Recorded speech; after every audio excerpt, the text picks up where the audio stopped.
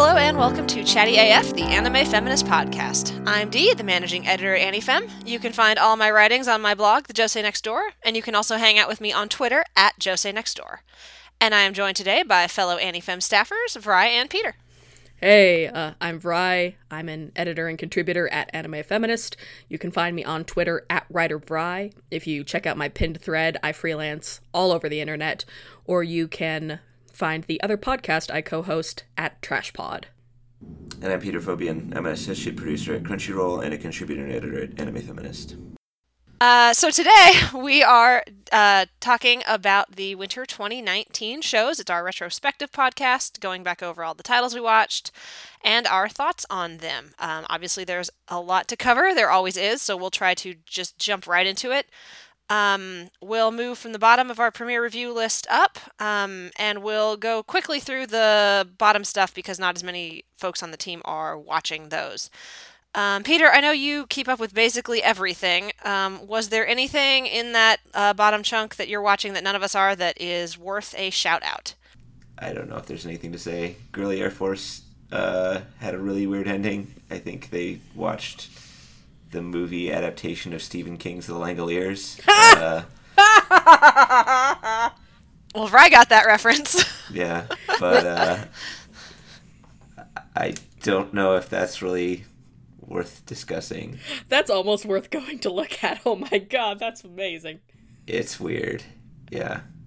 Quintuplets pretty much went as I predicted. Wadatin maintained the course. Yeah, I think it's all pretty much everything is what we have said it was already. That tracks. Yeah. Okay, cool. Then we can continue forward from there. This one is so far down the list, which is wild to me, but it was because the first episode just had so many handsy boys, and it's Meiji Tokyo Renka. And I don't have a ton to add after the midway point on this one. Like I said there, it got a lot better. It became more about Mei, kind of figuring herself out and kind of the person that she actually was when she wasn't being socially anxious about the fact that she could see ghosts, and she finds a group of people who really appreciate and respect her. And I do not, for the life of me, really see what she saw in the guy she kind of ended up with. But she was happy. The show was very focused on what Mei wanted and what Mei needed, and that made it really nice. She was a fun character all the way through. There's some nice little one-off ghost stories or just episodes where the characters hang out. There's an electricity rap that is glorious. And I don't want to spoil the ending for folks, but I really liked what they did with it. It very much is a series. It's not officially an isekai because she goes back in time, not to like an alternate world. Well, but counts. It's debatable. I don't really want to get into a semantic argument about what an isekai is. But it's very much chomping the flavor of the like 90s shoujo isekai in terms of a story, like a coming of age story where somebody goes to another world to, mature and find their confidence and their sense of agency and all that good stuff. So I ended up really, again, a lot of the romantic stuff didn't really click for me, but I liked Mei's kind of friendship arcs with the guys. There's a little bit of like, I guess, low-key ableism that I should warn folks about in the last half. It's not bad. It's just a little insensitively handled. But overall, it was a really nice show. I liked it a lot, and I was, again, very pleasantly surprised with the direction they went for the last episode. So I was kind of applauding by the end. It was good. That's nice. Yeah. She could see ghosts. Yeah. That was like the whole I thing didn't know from day that. one. She, like, her friends she didn't think it was weird, and then she had some friends over, and she was like, these are my other friends, ghosts, and they were all like, oh, you're the weird kid. And she ended up kind of becoming a social outcast because of that. And so the series is kind of her working through that a little bit. Wow, a lot more going on than I thought. Okay. Yeah, it was a surprisingly delightful show. The director had a really good sense of comedic timing, so I hope I should have looked up the name before I started this, but I hope they do some more like comedy focused stuff, because to me those were some of the best elements of the show, was that it's kind of goofy sense of humor. Yeah, it was nice. I would recommend it, just with a few very, very minor caveats. and would easily bump it up out of the yellow flags into maybe it's complicated, somewhere like that. There's a lot of good stuff in here. Moving from a show that pleasantly surprised me to a show that unpleasantly disappointed me. Oh boy. Magical Girl Spec Ops Asuka. I dropped it like a hot potato during the, how do I want to describe this? Psycho lesbian torture porn scene? Does that cover it, Peter? Yeah, that's pretty descriptive. Yeah, I didn't even get through the whole thing. I got 60 seconds in, went, oh, they're not going to cut away, and said, I'm done with this show. Can't deal. Yeah, I immediately fell behind with everything after we recorded the mid-season, and then I was gonna go back to Asuka, and Dee, you told me, like, so by the way, Yandere is still gonna yandere, and I'm like, oh, I'm just gonna save myself that effort. Yeah. Yeah. It was gross. The last episode was probably the worst, so... Oh, excellent. So it didn't even... That's so nice.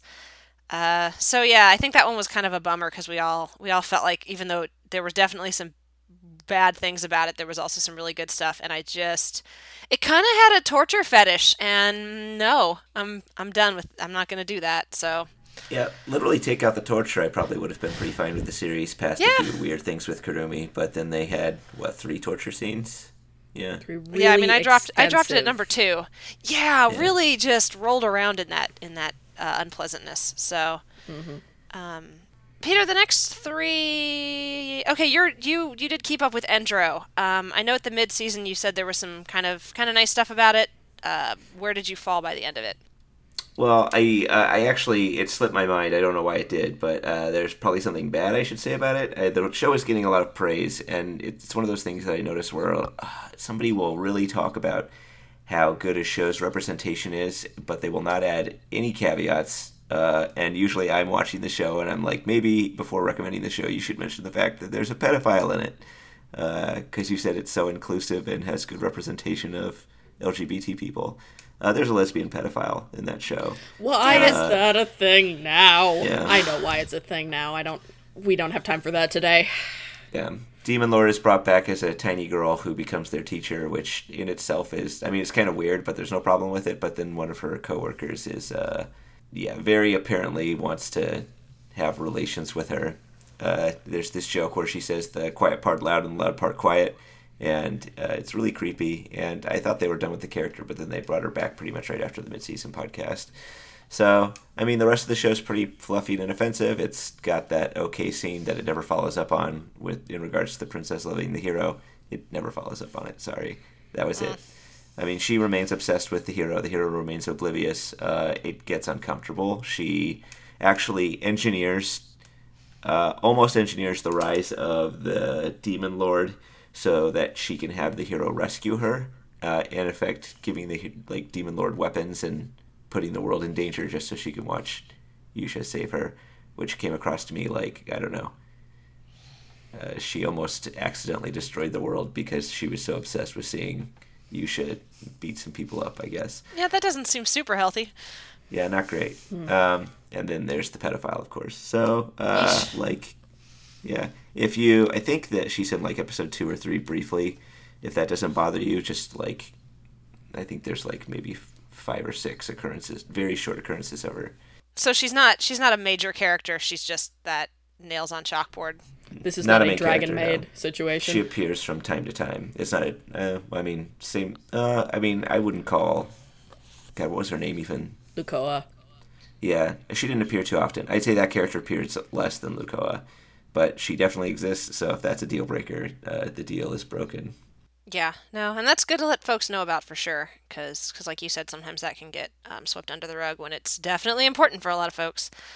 We need a shorthand for that one character in the comedy anime that almost ruins it, because I'm watching Azumanga Daioh for the first time right now, and boy howdy, that sexual predator teacher sure is nails on chalkboard every time he shows up in an otherwise very fun and silly comedy. Yep, Azumanga's definitely one of my favorites, and boy. And there are there's a lot of anime comedies like that. Squid Girl had a similar problem. This very show will be doing it again. Yeah, so we need a shorthand for that, some kind of some term. We'll have to come up with something clever. But while we stew on that, I will skip Domestic Girlfriend and Pastel Memories because none of us kept up with those, and I will go to one that we all three watched. My Roommate is a Cat. Anime of the season. I'm not sure I would award it that. It was really good. I It's stopped been a bad myself. season. No, well, okay, I wouldn't because of sequels, which we'll get to eventually. Yeah, fair, but I'm not watching any of those. yeah, but no, My Roommate is a Cat was delightful all the way through. The other thing I love about it is, I mean, especially just now coming off of Endro and talking about these like sweet comedies that you want to recommend to folks, but it's like, oh, but then there's this thing. I don't feel like there's any caveats to this one that are like, I mean, obviously there's stuff like, we talked about this in the mid-season, like if you can't handle like animal death at all or stories about like social anxiety at all, like that's understandable. But as far as like actively harmful things in a series like a pedophile character or whatever, I don't have to worry about this. I could throw this at people who aren't that into anime and be like, do you like cats? Do you like shows about cats? You will enjoy this. It is sweet and nice, and the main character has a nice little arc. It's about, building a family, and it's just good. It's really nice. Like, again, I think my opinion on this season as a whole is I finally got around to watching Laid Back Camp, and that was really good. But this was such a nice show, and it warmed my heart, and it just built on itself really appealingly every week in a way that, like you said, it's so common for comedy series to kind of hit a dip somewhere in the middle, but this was just nice all the way through. It's definitely my pick of the new IP that is not a carryover. Yeah, and again, I like that there really aren't. There's a couple of like minor sort of content warnings, but there's no real caveats to it. It doesn't have a mean-spirited bone in its body. It's a very sweet show about a social recluse and his cat and how they kind of help each other grow. It's just nice. It's just nice. Any thoughts to add to that, Peter? I think you two pretty much covered it. Yeah, it's not a super complex show, so there's not a ton to like really dig into, but yeah, it was good. It was, again, it's always a relief Cat when I makes can. boy happy. Yeah, and boy makes cat happy. It's true. It's a love story. And again, it's always such a relief to have shows like that because there's a lot of stuff I love and I still have to asterisk it in this one. I'm like, I don't have to. That's nice. So, hooray. So next one on the list is Kemuri Kusa. None of us watched it. My roommate did. He really liked it, but then when I asked him, do you think I would like it? He goes, I don't know. So Yeah, I don't. It's weird.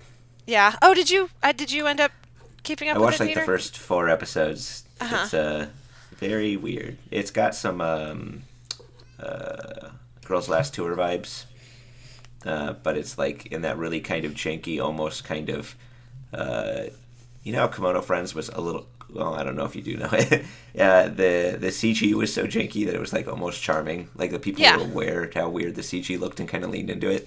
Yeah, it's got that feel, kind of a post-apocalypse thing. Well, it's the same studio and director, so that tracks. Oh yeah, very similar. So if you liked Girls Last Tour and don't mind some really wonky CG, then Kemuri Kusa was pretty good. I at least didn't see any problems with it.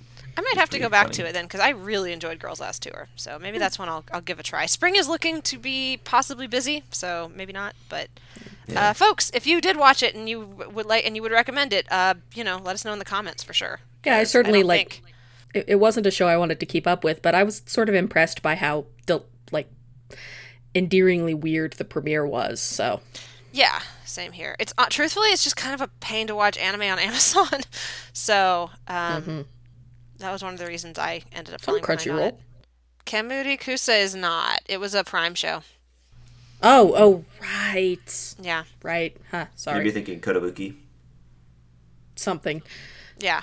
Anyway. So yeah, maybe we'll check that one out at some point. Next one on the list, I believe we all more or less watched through to the end. Kaguya-sama, Love is War. Yep. Yeah. That was a sigh. Did you end up finishing it, Brian? I know you were a little bit behind. I finished it. Okay, cool. And I liked it. Like, I feel like for I feel like, honestly, Yamada's first time has set a really high bar for me as far as, like, straight high school rom-coms, because I kept kind of thinking about it in the back of my mind as I was watching the back half of Kaguya, where I really like that central relationship, and I like that these are two dumb, cute kids, but and Chika's still great, like she's Chica's MVP. the best. And honestly, Shirogana's sister is pretty good too, but honestly, there were so many moments where it dipped into being mean that I didn't like. I didn't like that all the way through the end, it kind of yo-yoed back and forth between emphasizing the importance that Chika is Kaguya's first friend and she really values her, but then she drops her at the drop of, the drop of a hat, for in case anything about Shirogane comes up. I didn't like anything about Ishigami? Ishigami, yeah. Oh my god. Like, it was bad enough when I thought, alright, I'm not... This joke about him being terrified of Kaguya already feels played. And then he became like an incel character, and I'm like, oh, I hate this. And I feel like the narration kind of lost its grip a little bit in the back half, where in the first half it's so effectively arched that there's a clean separation between these are kind of the societal things these characters buy into, and, this is the show saying that they're being ridiculous about it. And in the back half, I feel like the heteronormativity got stronger, and I feel like it muddied those waters a little bit, especially when it seemed to sort of be sincerely on Shirogane's side, at least a little bit, about, wow, it was so noble of him to not molest her while she was sick. Yeah, that arc was very uncomfortable. Handled a lot better than I thought it would be, to be honest, because the bar for these things is very low. But yeah, the whole way through I was really uncomfortable with that. And yeah, just this idea that, like, that's worth applause. Like, no, that's basic human decency. Mm-hmm. And, like, I feel like it recovered from that a little bit when Shirogane has that internal monologue of, like, no, I wanted to be close to her. If, like, it's not that I was cruelly forced into this. I could have gotten out of it, but I didn't. And that warmed me back up to it a little bit, but it was still... Yeah. So, like, I kept going all the way through, and I think I'd recommend it as a problematic fave because the sketches that are on are so on, and I do think that they're cute. It's a cute first love story, but also I was really annoyed that I get that you can't have it end in a love confession because of the series' hook, but it felt like they should have had more of a breakthrough, Like, I ended up feeling unsatisfied with that last scene. Mm-hmm. Yeah, I thought the best breakthrough was like at the midway point with her dissing that French-speaking girl. I mean, I really liked the fireworks thing, but then it just kind of trails off from that. I don't, I know what you mean. I think it had like a lot of funny things that it kind of went too far with. I thought a lot of the early stuff with Kaguya being like very ignorant was funny, but at the end I was starting to feel like they were just infantilizing her. Which was not comfortable given the premise. I mean, I thought that the Wiener sketch was funny because it was finally what I wanted, which was her and Chika hanging out and being dumb teens. Mm-hmm. Yeah. I mean, I think that was like one of the earliest. That one and like the one where she didn't know what sex was were funny, but then it kept that up. Yeah. Yeah. And we're coming down pretty hard on Kaguya. I was at a point... kind of in that back half. I think there's probably I could probably put a chart together that would show Ishigami's involvement and my interest and my like of the show, because boy, he just brought the whole mood down. Like Bryce said, I found everything with him very mean-spirited, and I never felt like the show is endorsing him. Like, he's kind of there to be kind of crapped on, but again, it just felt mean. Like, everything with him just kind of felt mean. But then the last 2 episodes were so good. Kaguya figuring out how to use Twitter was so good. Chika going to the ramen shop and like earning the respect of these like grizzled old like ramen experts was so good. The fireworks show was wonderful. So it kind of won me back over again in the last 2 episodes. So I ended the show much more much happier with it than I was worried that I was going to be. I also really like how the finale kind of leaned more into, it's not just that, Kaguya has this boy she really likes. It's also that she's kind of developed this friend group that she's never really had before, and she can go out and do things with them. Yeah, and that I was liked nice. I liked that it wound up being a group event. Like, there's still some really cute romantic moments in it, but it's also about, like, I want to watch the fireworks with everybody, not just the guy I like. So Yeah, I liked the first sketch with Ishigami, with him being afraid of Kaguya, because the thing is, like, both of them look like, both of them have, like, dead killer eyes. I think is pretty established. But then after that, like, literally the next sketch is just like, oh, but he totally sucks, so I guess we just have to deal with him. He's not a good addition.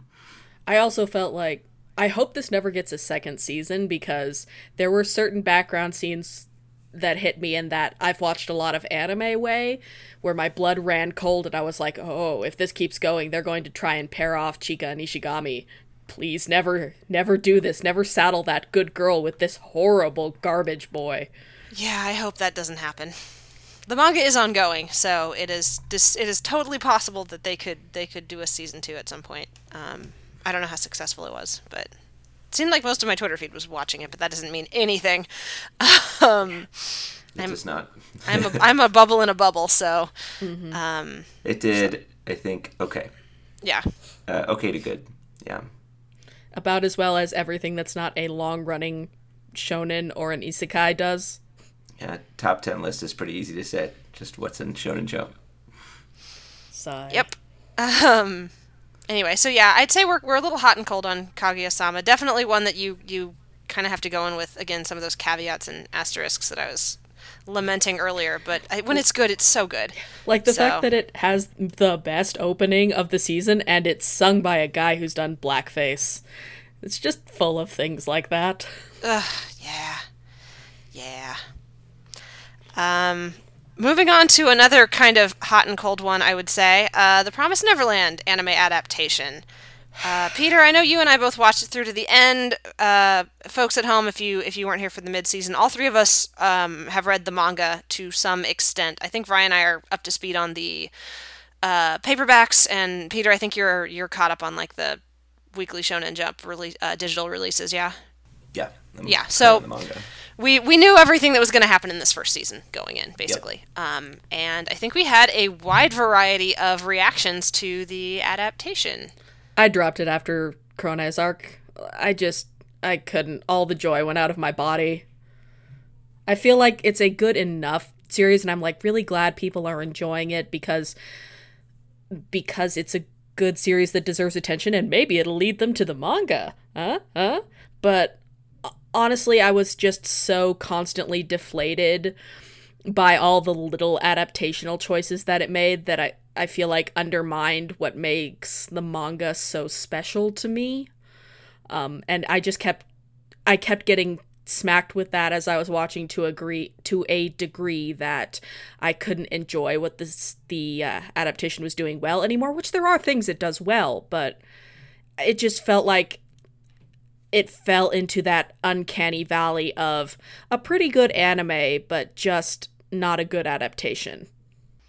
What specifically did you feel like it was missing for folks at home who maybe watched the anime or haven't read the manga or something like that? Oh, right. I feel like we should link Jet's really, really good, like, sort of breakdown postmortem of Chrona's arc that he did after the episode with her death, because I feel like that hits a lot of it, and I'm just going to be parroting some of it. But I think that the metaphor in the anime leans too hard on this is about, animal cruelty, animal production, meat farms, whereas the manga and the article, and your article touched on this ages ago, it's our featured post right now.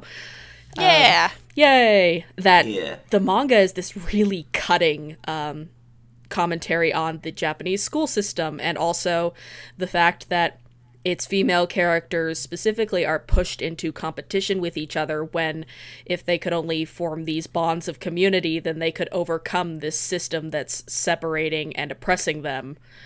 And I feel like that gets lost, especially with as the show went on. I really started to hate the removal of the internal monologue more and more, because I get it. I get the adaptational choice and why it feels cleaner that way, but this is a show that's so much about people's internal lives that I feel like it eventually became very clear that you can't do without, at least for me.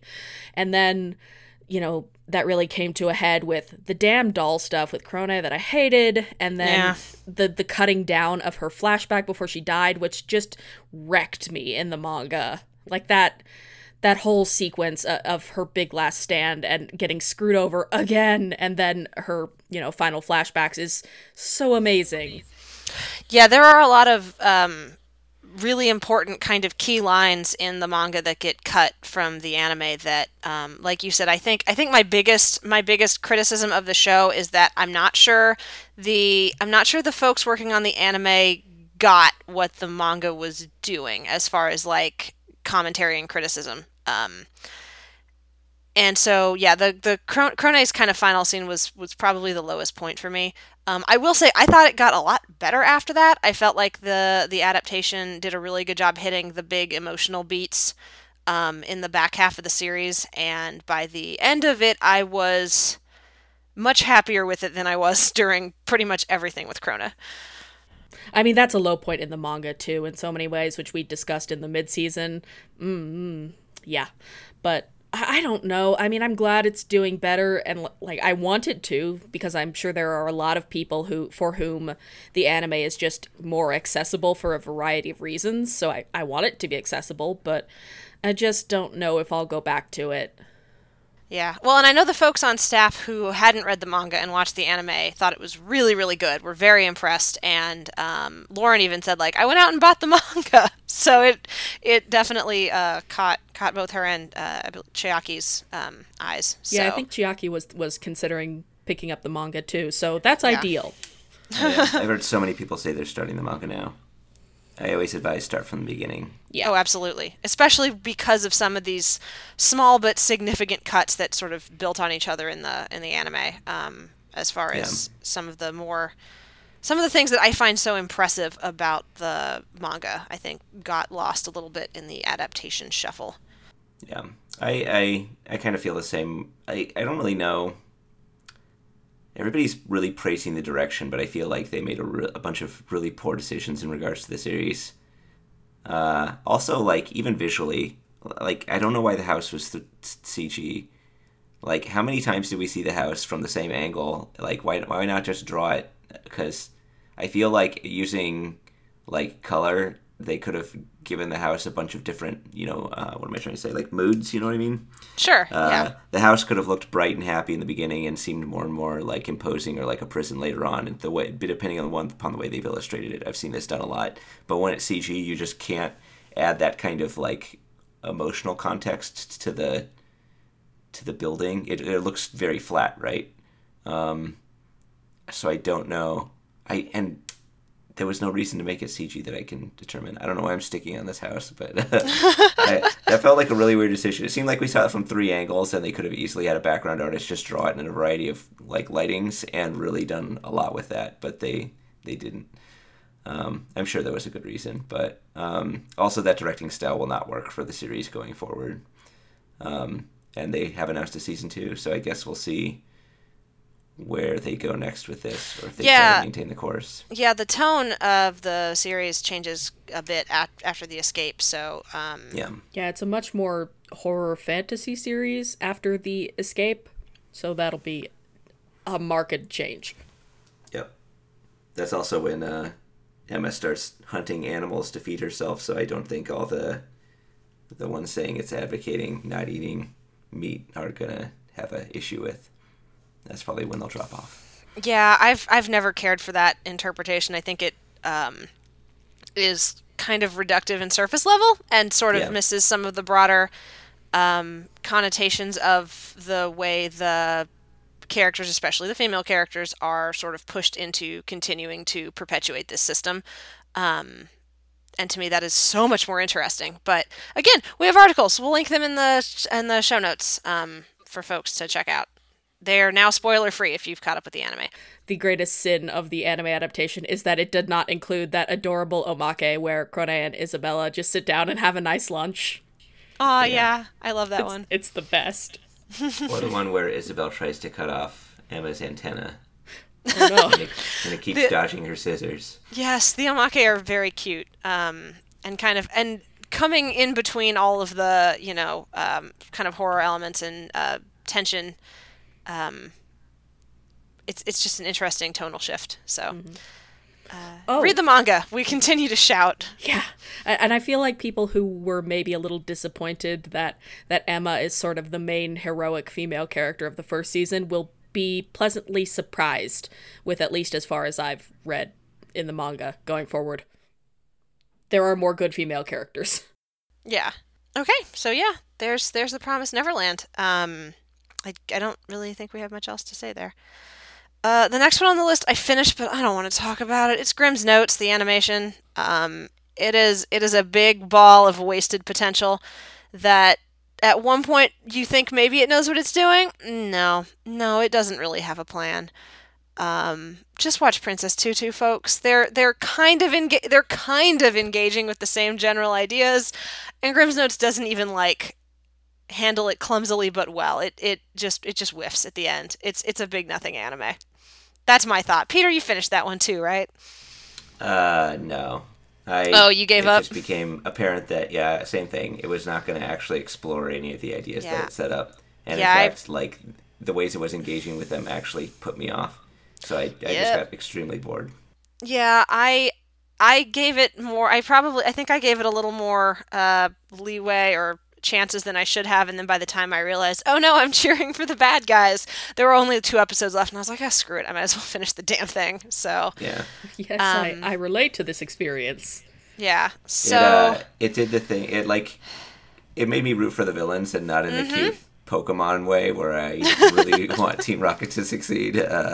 It kind of just did it in the psychopath way where I want the whole system to be torn down.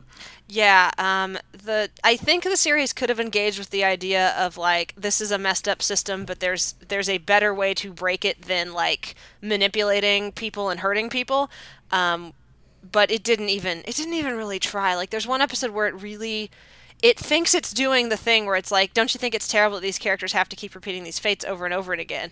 But then the main character goes and talks to the person in this arc, who is, by the way, Joan of Arc, who is not a fictional character. Grimm's Notes, not a fictional character. So in your fairy tale story, this makes no sense. But so that was it, though. That was bad. Well, and then the protagonist goes to her and is and she's basically it's more important to me that I continue to fight this fight. So even if my ending is doomed, I still want to go through with it, kind of thing, which is fine, but there were so many stories prior to that where you saw characters who were not happy with the hands they'd been dealt and wanted to fight against them.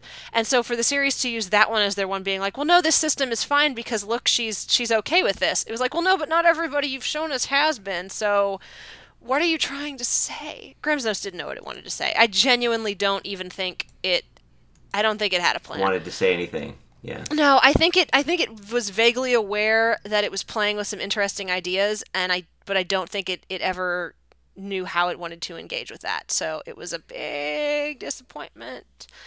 And kind of just made me want to watch Princess Tutu again.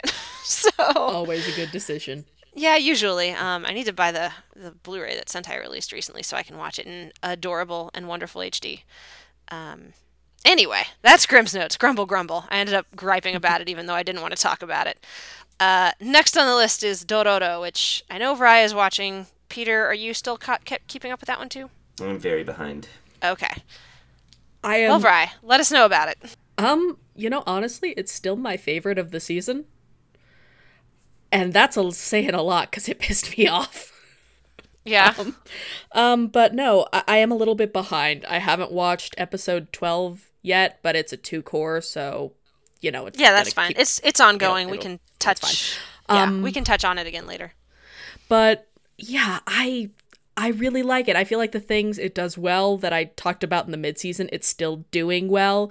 It's really gorgeous. It has a lot of these very tenderly set up metaphors. It's doing this thing that is a little adorably obvious, but I kind of like, whereas where Hyakimaru is getting quote unquote more human, you know, in that, because it's still got that ableist premise at heart. But also he's, as that is happening, he is becoming corrupt because he killed some people. So I like that disjunction. I feel like it is full of these things that are obvious, but also very well painted, if that makes sense. I like the characters. I think it has made interesting adaptational choices. It pissed me off with Dororo, though. So in episode 9, I think it is, we get Dororo's backstory because he is very ill. He catches a cold, and they go to like a nun to have him taken care of, and we get his whole backstory about how his parents were fighting against the samurai, but they were betrayed, and so he's all alone in the world, and trauma, and I love my son. And then at the very end of that episode, the woman who's been taking care of him turns to Hyakimaru and gives a one-off line about, oh, it must be so dangerous for you traveling with a young girl like this. And then it follows up with, as they're walking away and Dororo is feeling better, he gets really flustered and is like, oh, hey, my clothes got taken off. Hey, did she say anything to you? And Hyakimaru doesn't say anything, because I think it a really good change from the manga. In the manga, he was just always articulate and he couldn't express it, but this is really working on, he's slowly gaining awareness of the world and sort of learning these things one at a time, which I think is much better. So it, on the one hand, Sinclair August, who is one of our who's been a contributor for us, wrote this nice article about that episode, about how it's kind of nice that it never like out and out says anything, like that question never gets answered, and it hasn't been brought up again, so it's technically left the door open a smidge. And so like in a vacuum, I would want to say, well, this is nice because everyone continues to refer to them to the two of them as boys and brothers, and they never technically brought down the hammer because Hyakimaru doesn't say anything about it. He doesn't seem to register any significance to those statements. But kind of like the thing with Haruka, where everybody in a vacuum got really excited that, you know, she has the heart of a woman and a man, and like in a vacuum I'm like, oh, that's very exciting, but I'm familiar with the context in which these statements are coming from, and they make me depressed. So like in Dororo's like in Haruka's case, it's because there was this whole thing about, if we imply that butch lesbians are also men, it makes it heteronormative and therefore normalized, whatever.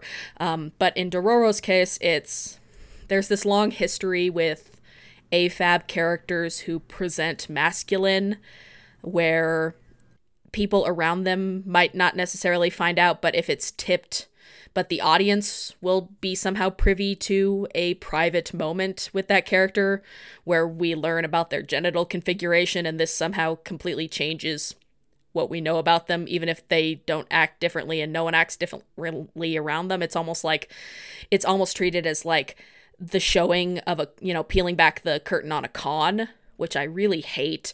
And Lauren confirmed for me that, yeah, the Reddit's already started referring to my son with she, her pronouns. So I feel like I want to give it praise for not hammering that door shut, but I feel like we aren't there yet in terms of trans representation in media. You need it to be hand-holdy. Like Wandering Sun and Zombieland Saga are super hand-holdy because there is so little normalized narrative shortcuts that people recognize for trans characters in the face of how many stories there have been about women in disguise is what people are going to assume this is. So right, yeah. I'm willing.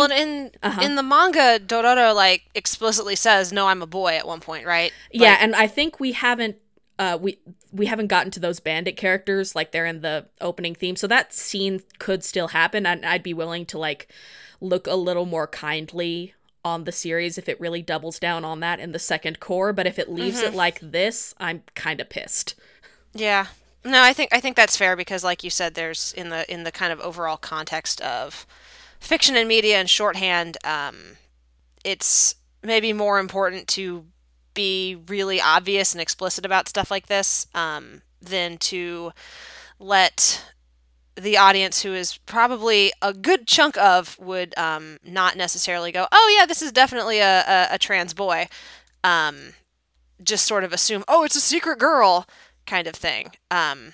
Yeah, that's unfortunate. But I do hope that you get that moment if they're, because it seems like they've been pretty good with the adaptation and the characters, and Mappa of all studios, if I'm going to trust somebody with a queer narrative at this point, they've kind of earned my trust there. So I would hope that they'll give Dororo a moment later in the series to kind of explicitly, say, no, I'm a boy. So yeah, I feel like it says a lot about the series that I haven't dropped it, because that's pretty much my biggest deal breaker.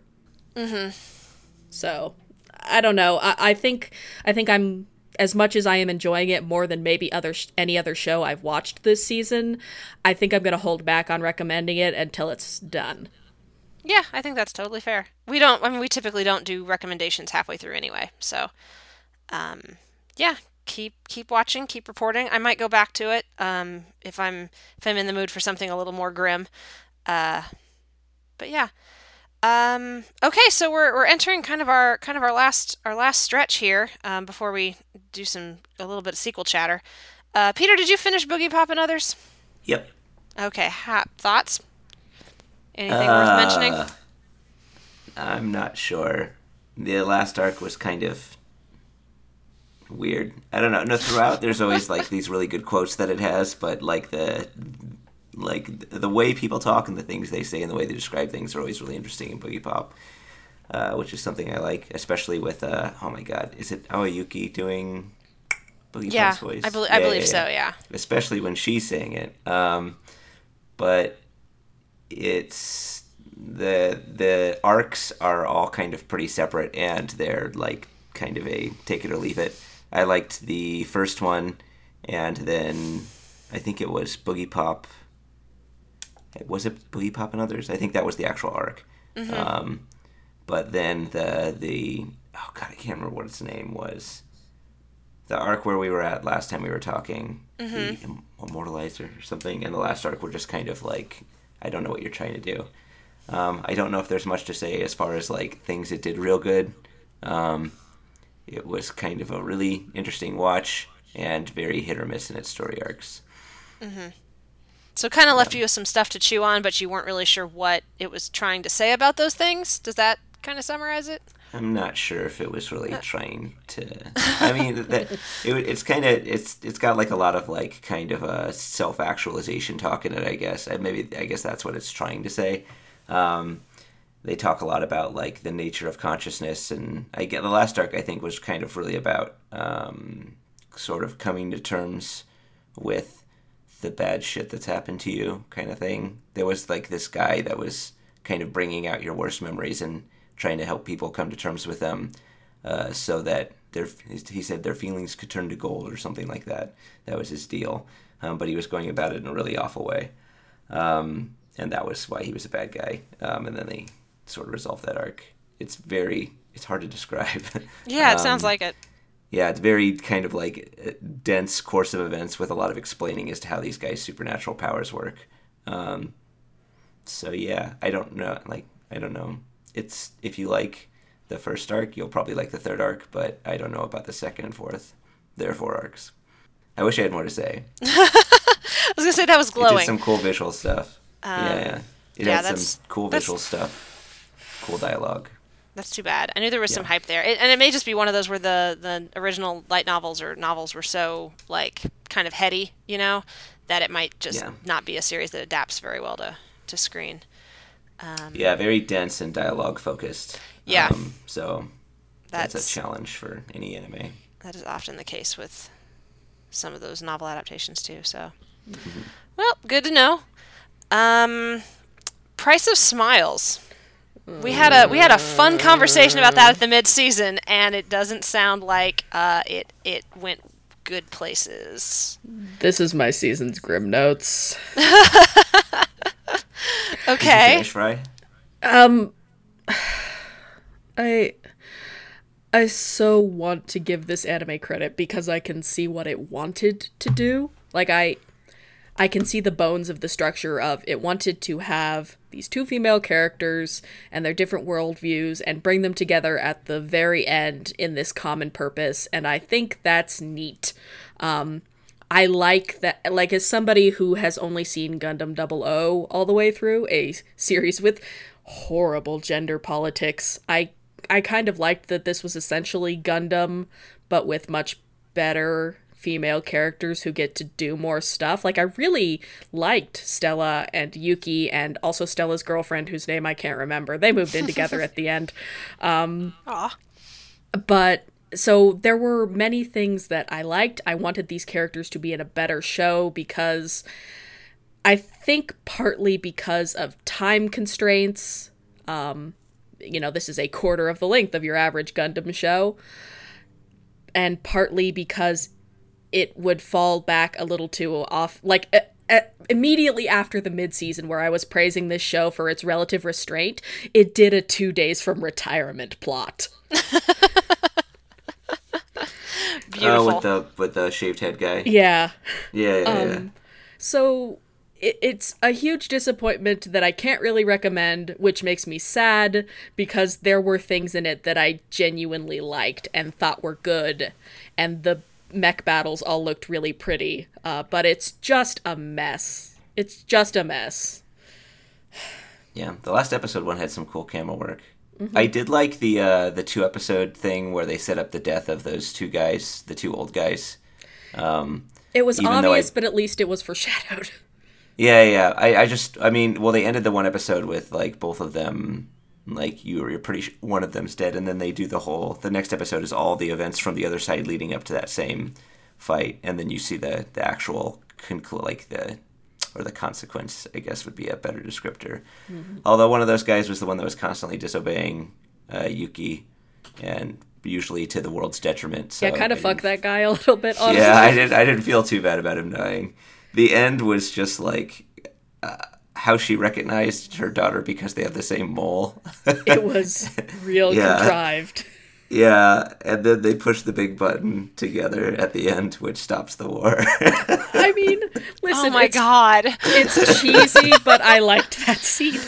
Yeah. I mean, I feel like what it was trying to do was cool and way too ambitious for the resources that they had. Mm-hmm. I do respect their effort. I was laughing really hard when they were pushing the big. It was literally just a big button, like the size of a dinner plate. That they were here to end war. And I kind of got like even before that I respected. She's just like, okay, even if all the mechs don't work anymore and this power source that we use to power them is like gone from the world, people are still going to kill each other. And yeah, I feel like I'm glad they addressed that. It was trying not to be simplistic about that. Like it really wanted to show, no, we thought about this, but it's still better than having all these, weapons, and also this power source that is slowly destroying the planet because God bless it, its environmental message was as subtle as a Miyazaki movie. Yeah, although Yuki didn't mention it at all, she's just like, I could stop the war. I wish he'd gone. Also, it turns out the Krars are the reason that none of us can grow crops anymore. I feel like that would have been a much more persuasive argument. Like, if I were, God, I can't even remember the other girl's name. Stella? Yeah. If I were Stella, I would be like, okay, well, this probably isn't going to stop the war, and effectively, it might just put things in a standstill, so I'm not sure about helping you out with this. Also, the pollution is making it so none of us have food to eat, and you're like, oh, well, then this just became an extremely simple decision. Mm. But I think to maintain the drama, she couldn't mention that, because otherwise it's just too obvious that you absolutely must press that button. She is 12 also, so, fair enough. It's a high-stakes moment. Stella's 12? No. Or Yuki's 12. Okay, I got it. That's why she didn't think to say that. Okay.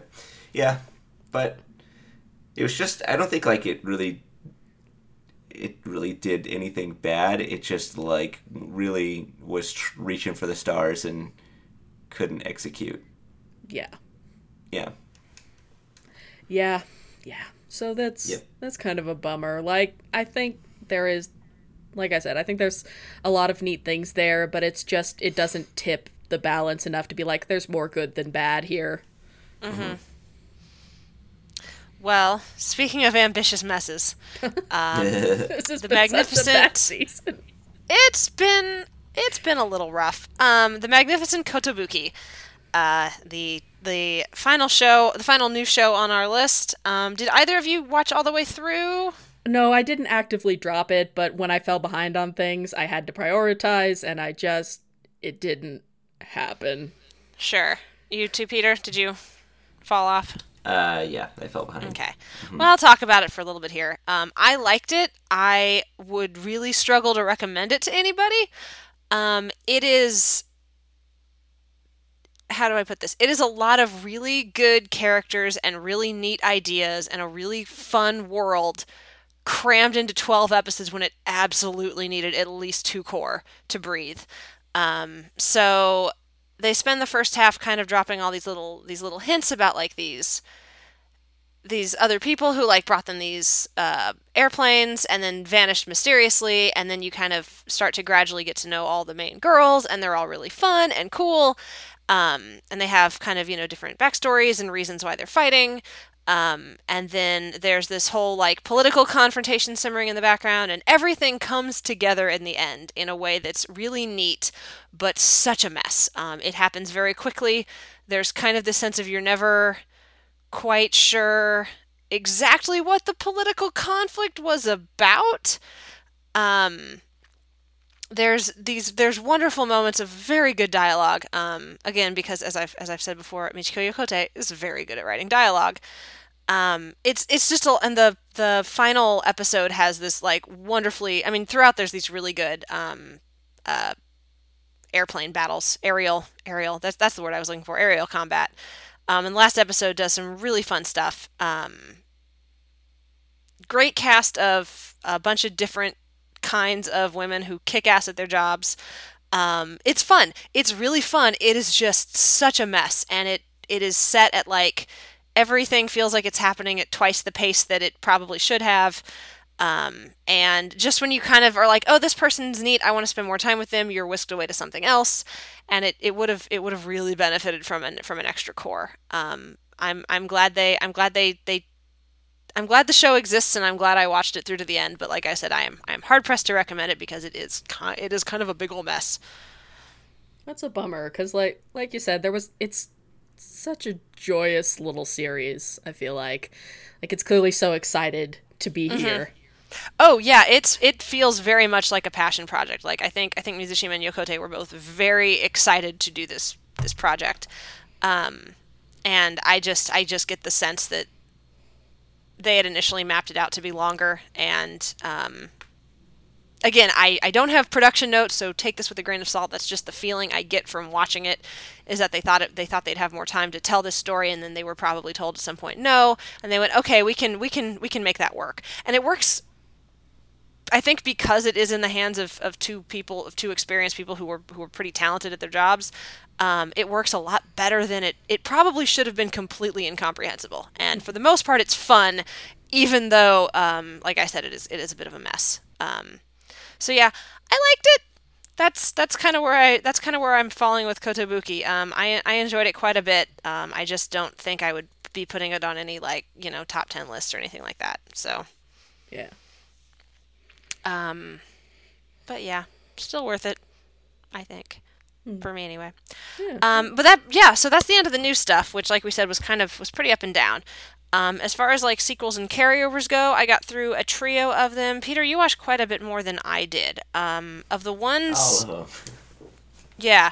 Of the sequels and carryovers and stuff that you watched that I did not, is there anything that you wanted to call out in particular? Let's see. Black Clover introduced its biggest badass yet, and it's a woman, and she hunts animals with her bare hands, and she's really cool. Damn. Marioliona. She has not been revealed yet because she hates politics and spends her whole time killing the animals with her bare hands and eating them because that's fun to her. And she also Okay. slaps Yami around, who's been the big badass so far. It's pretty funny. Also, Noelle got a good moment. She beat up her abusive brother in a fight, completely Nice. blasted him away. It was great. JoJo Part 6 introduced its second gay couple ever and killed them the next episode. Just like the first one. JoJo's. Yeah. Well, they survived one more episode than the last gay couple, which was 0. Sword Art Online's new villain is just a naked woman who rapes Yu-Gi-Oh! Oh, And, Lord. Yeah. It's not funny Yeah. anymore. Sorry. Like, yeah. And I guess she doesn't feel the need to put on clothes because she's a god or something, but I'm pretty sure that's not the actual reason she doesn't wear clothes. That time I was reincarnated by a slime. Had a pretty good last episode that focused on Shizu before she met Rimuru. It's setting up something that happens with Rimuru later, but it's pretty good. It kind of becomes a great teacher, Rimuru, in the last arc, where he finds some kids that he has to help not get killed by the, I guess the Guardian forces inside them or something. It's pretty cute. Probably better than the first half. Okay. At least as far as problematic content. But the series is pretty up and down. Overall charming, though. And that's it. Yeah, and then you and I, the other 3 on the list, you and I have both watched, so we can talk Yep. about those a little bit. I guess we'll start with Run with the Wind. I know I'm kind of surprised you finished that one, to be honest, because I know you were pretty thoroughly done with it at about the midway point. I liked everybody but Haiji, really. Oh, okay. I'm like, this whole cast is cool, but I really dislike Haiji, and he's the one making them do this, so. Yeah, I feel like we could spend. Caitlin was sad she couldn't join us, so the two of you could holler about Haiji again. I don't want to holler about Haiji. I never was really in his camp, but I didn't hate him the way you did. I think I was just kind of in the middle on him. I enjoyed the side characters. It's one of those where I feel like we could spend a lot of time. I feel like I'm hesitant to get too deep into it because I feel like we're either going to spend a ton of time talking about Run with the Wind or no time at all. Because I think there's a lot of little things we could talk about. The fact that I love when sports anime do the big dramatic pushing through adversity and injuries or whatever else to for the team kind of stuff. But then Lauren came into our team chat and was explaining how at the actual Ekiden, these college kids are collapsing because this is the most difficult race in the it's extremely physically taxing and actually kind of harmful for a lot of people. And I was like, oh, when you add that actual element of real life physical destruction, I guess it becomes a lot less. Then it starts to feel like you're romanticizing something that maybe shouldn't be romanticized. Yeah. So I think that was always kind of in the background of my head in the last half, even though, from a purely fictional standpoint, there's some really good emotional beats with the characters, and I teared up a few times and was cheering for them and all that good stuff. So Yeah. I was really of two minds. Who was the guy who was sick? I can't remember his name. Shindo. I was wondering who was Shindo. Musa's boyfriend. I really liked how it was done. I really liked that they showed his family all sitting down to watch it, and then he starts running, and they can immediately tell something's wrong, and just the room goes silent. I thought that was really really good. Really well staged. Yeah. Although the entire time I was just thinking he shouldn't be doing this, and Haiji should be calling it off. But he ran through the whole thing. Oh, and he was fine by the next day. He Yeah, had an anime cold. He was fine. I didn't like that. He was passing out on his feet before he started running, and then the next day he's like, "Oh, my fever broke." Okay, cool. I guess everything's better now. Yeah, I will want to say, cold. was it Hana? Is the girl's name? Yeah. Yeah, she didn't get shit. So she was basically a sexy lamp. Yeah. You could have taken it out of the story, and it would have affected the story not a bit. Yeah, it was one of those shows where there'd be a stretch where they'd have a really good. It'd be these really good character or emotional moments, and then you'd have this other stretch where it's where the hell did that even come from? Yeah. Because there was, I think it was the episode where you get Musa running his part of the race, and his internal monologue is really good, and he's kind of talking about coming together with this group. Overall, I thought Musa was my favorite character probably. And then but then the second half of that episode, it goes into Joji or Jota. I don't remember which one ran first. And There's no suddenly difference. it's like a rom-com, but also it's like trying to cram in this story about how the two of them have always kind of been treated like the same person, but they're not really. And I'm like, you waited a real long time to give us that arc, because I never got that sense up till that point. Like, you did treat them as the same character this whole time. So Why would you tell your brother that you think the girl you both like likes you as you're handing off the frickin' baton to him before he has to run for 10 miles? Like, he's not going to be focused anymore. yeah, That was like active sabotage. I don't know what he was doing. yeah, and so yeah, it was one of those. It was kind of up and down. Overall, I did really enjoy it. Again, I feel like it's one that we Shindo could. You what? I stand Shindo Musa. Oh, me too. That's my last Absolutely. statement. Yeah. No, they're in love and it's adorable. And I hope they're very happy together. So, yeah, no, overall I would say if you like sports anime, Run with the Wind is very good in that genre. Again, I think it left a couple of mild sour tastes in my mouth. It's very bad with its one female character. I shouldn't say very bad. I've seen so much worse. It's not good. She doesn't really do anything. Yeah. She's window dressing. Yeah, but it has some really great characters.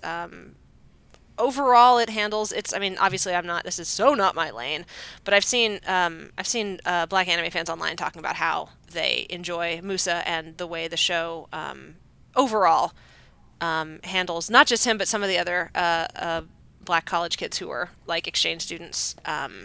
So I thought that was really nice to see that in an anime, and to have it handled because again, Moose is my favorite character. Like, he's a sweetheart, and yeah, it's great. So Yeah. check it out if you like sports stuff, for sure. Or boys having feelings. Either of those two, and you'll probably be good to go. Okay, next on the list, Radiant. I finally caught up with this right as it ended, and I keep forgetting it ended this season because it was only 21 episodes long. It is the least subtle anti-fascist, anti-racist thing I've ever seen, but I honestly love that it just went completely all in with like, look at this fucking asshole racist, let's beat him up. Yep. That was pretty much the entire second core. And again, it is the subtlety of a sledgehammer, but we live in 2019, so maybe we need some of that in the world right now. Yeah. The villain was very proud of his mustache that Seth ripped off his face. It was good. Yeah. Also, the next arc looks like it's going to have a very prominent POC character in a shonen series, which is a pretty big deal, I think.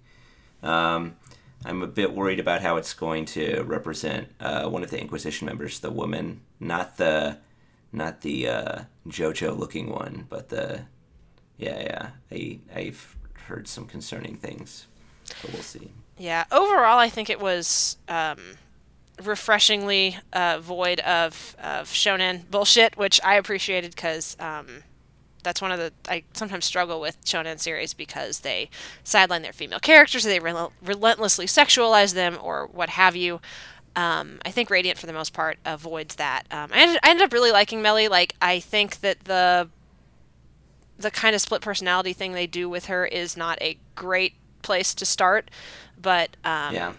but Could overall, be a lot worse. it's where's that bar that we embedded in the ground? Yeah. But they taper off on it. It almost feels like maybe the creator realized, like, oh, this might not be a great thing I did, and I should maybe just make it more like when she gets angry, she just kind of goes off, kind of thing. I really like her relationship with Seth. It is such a relaxed friendship. They just trust each other and want to hang out together, and I think it's really sweet. So the lack of sexual tension is really nice. Actually. Yeah, it's very. You're just not always worried about will they, won't they. I didn't realize how common it is in anime for when you have a boy character and a girl character, like as the two leads. How common it is for there to constantly be somebody to be them, like blushing, or oh no, we're touching shoulders, or oh no, we have to share a room together, stuff like that. None of that in Radiant. Like, they are two friends. They live together for pretty much the entire first season, and it's never even commented on. Like, they just have their own rooms and their roommates, and they get along really well, and it's wonderful. And like, I wouldn't even hate it if the show eventually like wanted to slide them into a romance, because I do think they get along well. But I like that they are first and foremost friends, like just good friends who just get along and the relationship is really casual and nice. So yeah. Overall, Radiant was a lot of fun. I'm glad I went back to it, and it's a good binge. It's got a pretty good dub, so yeah, worth checking out, I would say. And then what I think I would call the anime of the season, and Peter, Same. you'll have to let me know. Okay, you too. Mob Psycho 100 season 2. Holy crap, was that a good season of anime? Yeah. I was kind of lukewarm on the first season of Mob. Like, I recognized, obviously, the animation was amazing, and by the end of it, I had a better idea of what the manga creator was trying to do with it, and I liked it a lot better by the end. But I was still didn't even make my top 10 that year. Like, it was right on the edge. This season was I would say almost start to finish, just incredible. I'm struggling to come up with words. I even tweeted that, like, I have a hard time talking about how good Mob Psycho is. It's just like I just want to explode expletives, just be like, shit, damn, fuck, it's so good. Is where I am with it. Do you have anything you would like to add, Peter, that is more coherent than that? Yeah, I think that this season it really leaned into the whole like trying to be emotionally honest, not only with others but with yourself, and how important that is, and how that can be like kind of make more change than any amount of psychic power, which is it's just funny as hell. But I thought that the final message was going to be like, this last guy is kind of just one of those people. I do think that there should be a caveat with that kind of message, where it's just like, there will be some people that aren't worth your emotional time and effort. But I didn't think the anime kind of wanted to end on a dour note like that, so it ended up having like a... I mean, I was okay with how it did it. It had a nice kind of subplot at the end. Yeah, it wasn't like a full redemption arc or anything like that, but it left the door open for the possibility, I guess, of like positive change. Yeah, all the characters coming back too, man. Sho and Scar and everybody showing up at the end. Yeah, that was really cool. That was so cool. It was, and again, and it continues to be just like tremendously well animated and directed. The fight sequences are just so good. This season was more impressive. Droppingly good. The midway climax felt like a season finale too. Like, there was a lot of really good stuff in here.